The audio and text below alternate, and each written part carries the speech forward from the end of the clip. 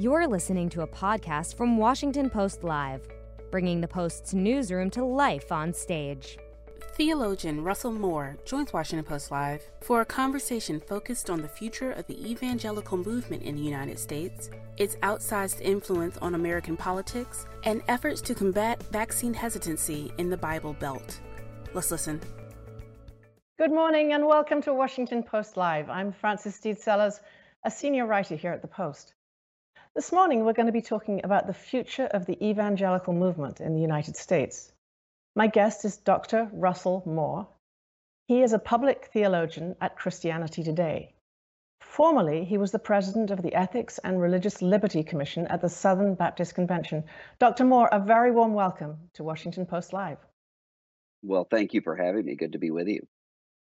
Well, it's great to have you. We were living in challenging times, and I wanted to start by asking you about vaccine hesitancy among white evangelicals, where I believe about a quarter say they're hesitant and won't get the vaccine. Can you tell me what's fueling that hesitance? Well, I think there are a lot of people in the secular world who assume that the hesitancy is coming from theological distinctives to evangelical Christianity. And there are some people who will say things along the lines of, God will protect me, I don't need a vaccine. Mostly, though, that's in the prosperity gospel, health and wealth form of Pentecostalism, in my experience. Much more so, what's going on in your typical evangelical church is the same thing that you will find in some other sectors of American life, which is sorting through misinformation, trying to figure out what's true and what's false. And I hear from pastors often who are saying, I'm trying to encourage my people to be vaccinated, showing them all the things that we can do together if we are. But there's a great deal of misinformation that comes through on social media feeds and sometimes cable news networks. And that simply is much more time in the week than an hour or 2 hours on Sunday. Pastors also have a very powerful voice. Is it incumbent on them, in your view, to encourage their congregants to get vaccinated? Yes, and I think they are. I think there are many people who assume that pastors are the problem, and that's not what I'm finding. I'm finding pastors actually on the front lines in their communities, encouraging their people to be vaccinated, but also ministering to people when they're sick in their community. So it's not pastors. I think instead it's the sort of conspiracy theorizing that comes across social media, along with just a sense of uncertainty. I don't encounter many people in evangelical life, at least who are churchgoers, who are anti-vaxxers. But I do encounter a lot who are just wondering, who do I trust and what do I believe? And so sometimes that takes a long time. So are there stronger messages that politicians and health officials could be giving to reach these groups who are remaining uncertain? I don't know what they could be because I think that almost every form of communication has been tried and is continuing to be tried.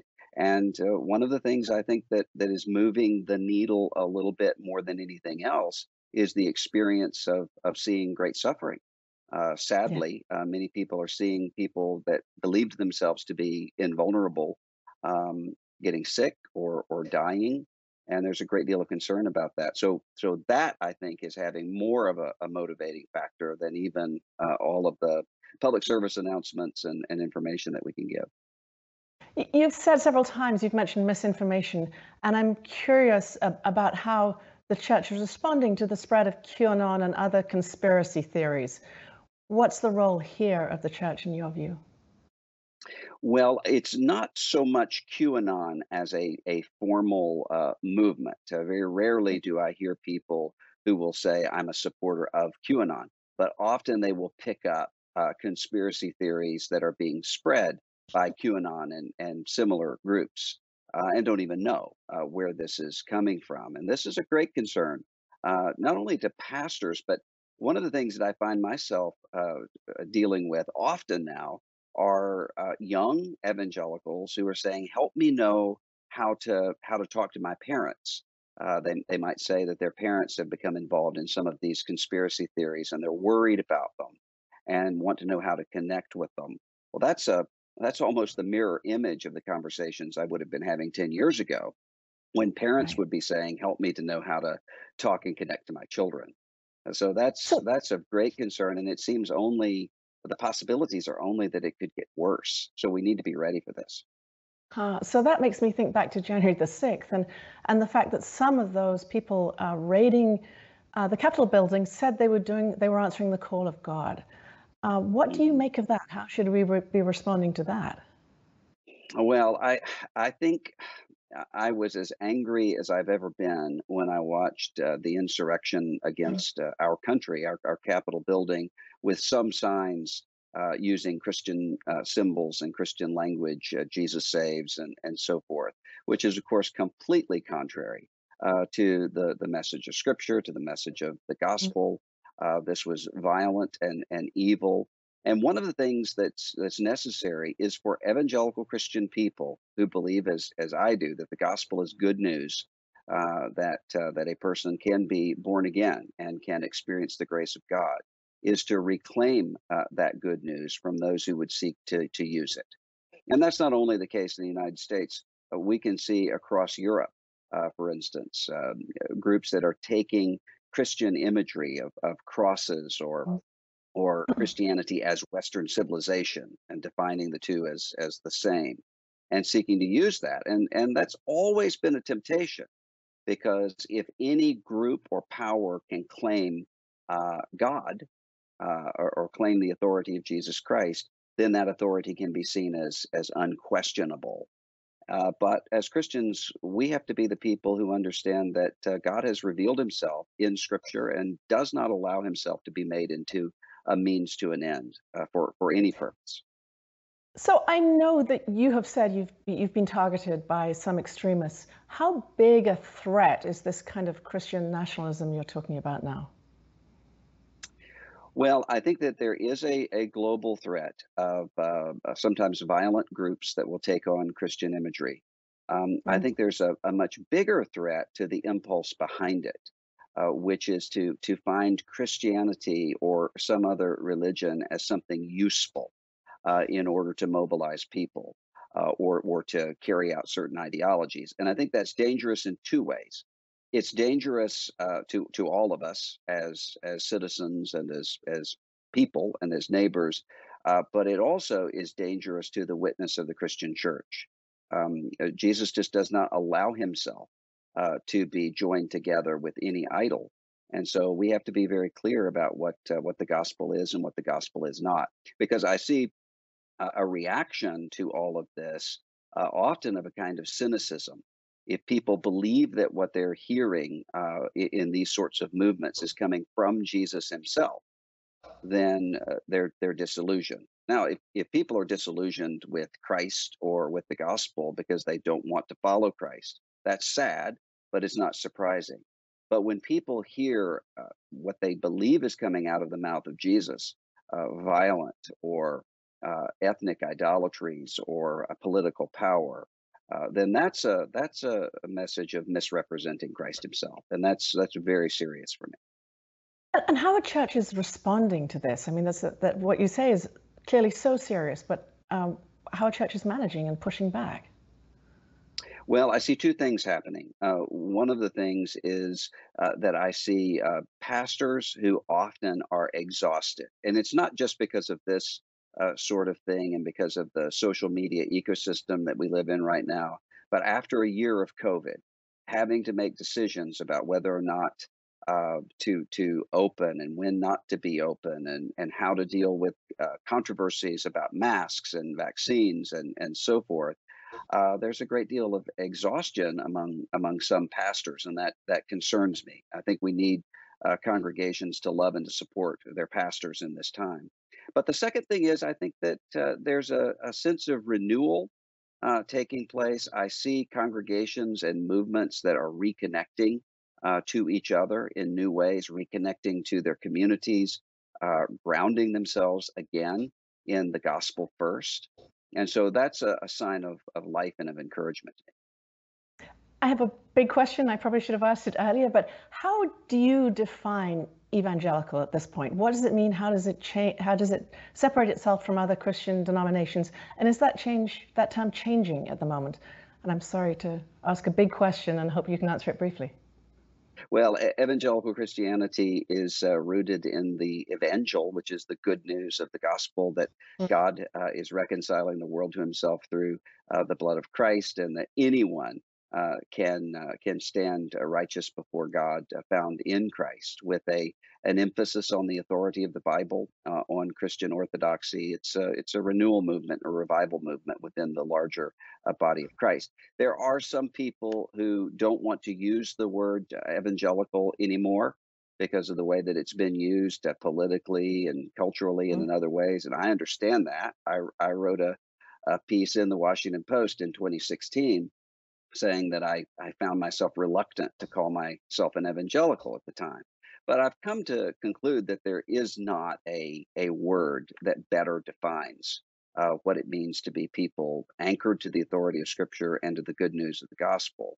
And so our charge is not to abandon the word or to fight over the word, but to represent something different that's rooted in the best traditions of evangelical Christianity.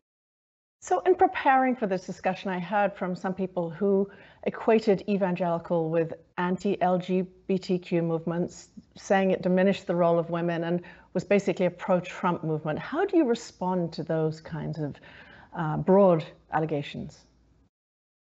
Well, I think what we have to recognize is evangelical Christianity as a theology and as a practice, which means seeing the way that people live and think and act together in local congregations. In terms of the understanding of evangelicalism as a political movement, this is something that has caused a great deal of lamentation, really across many sectors of evangelicalism, both internally and externally. And I find great frustration often in talking to people in the outside world who assume that evangelicalism is simply a political caucus, that people are organizing themselves together politically, and that's what evangelicalism is. I don't blame the outside world for that, because we often see evangelicalism presented to the world that way. But this is not a political movement, although there are sometimes political implications to the things that we believe.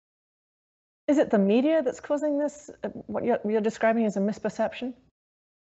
I don't know that it's the media. I think that part of it is the cultural ecosystem in which we live, in which politics seems to be the most important thing about life, which is why we see politically obsessed people arguing back and forth on Facebook as though they were video gaming.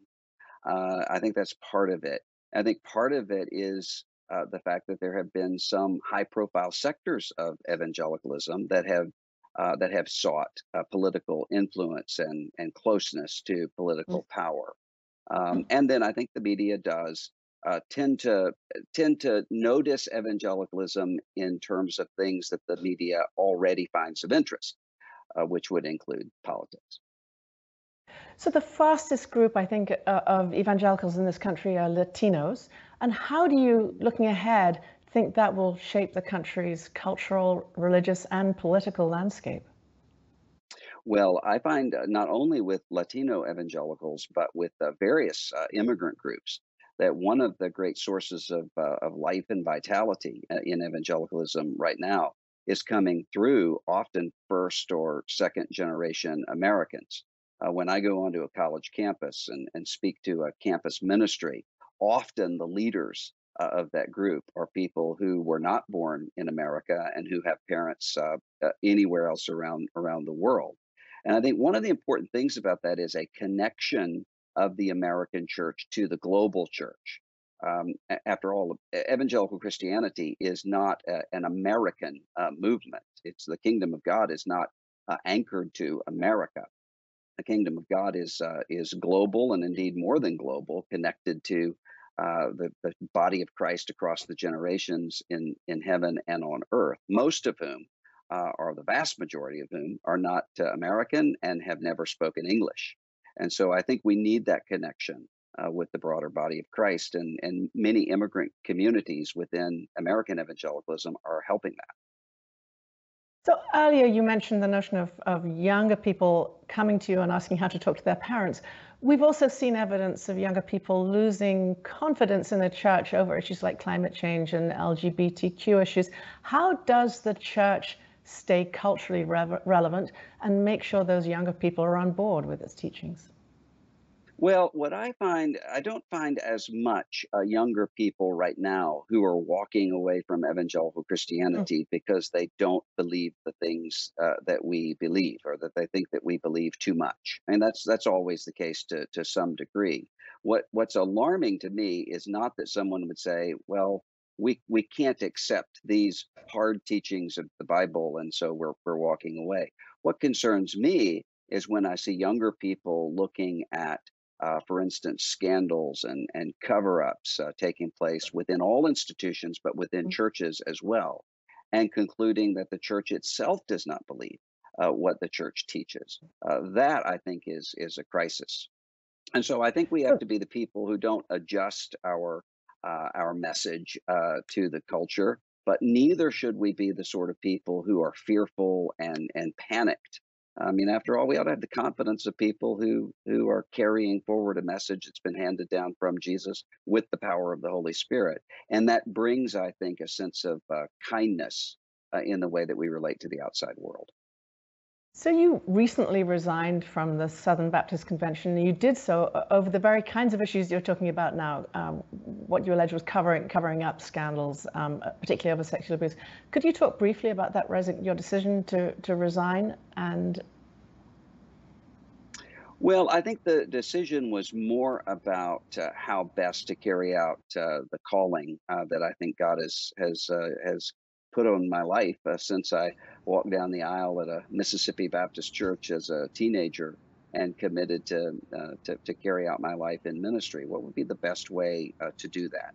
And it's very concerning for me when I look around as someone who had a crisis of faith as a teenager and started to wonder, is Christianity really just a means to an end? And I came through that crisis of faith because of voices such as the writings of C.S. Lewis and others.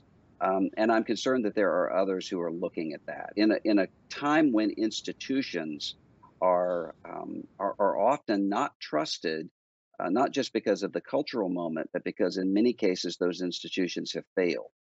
We can do without some institutions, but we cannot do without the Church of Jesus Christ, in my view. So that's going to require some new ways of connecting and being together. So one last question. I really do want to look ahead. You have this new platform at Christianity Today. Tell us about your goals in this new mode of communication that you've taken on. Well, I think two things. One of those things would be content in providing people with a theology and a Christian witness that can help us to understand the cultural moment around us right now. And the second would be bringing people together, community, finding ways of convening not just evangelical leaders, but grassroots evangelicals who really do want to put the kingdom of God first, who really do want to love God and love neighbor, and who don't want to see the gospel used as a means to an end. I think there's a great movement of such evangelicals right now. Dr. Russell Moore, we look forward to reading more from you in Christianity Today. Thank you so much for joining us at Washington Post Live. Thank you for having me. I'm sorry we didn't have a longer conversation there. It was fascinating. If you want to know what's coming up on Washington Post Live, please go to WashingtonPostLive.com. As always, I'm Frances Steed Sellers. Thanks so much for joining me. Thanks for listening. To hear more interviews from this series and other Washington Post Live programs, visit us at WashingtonPostLive.com.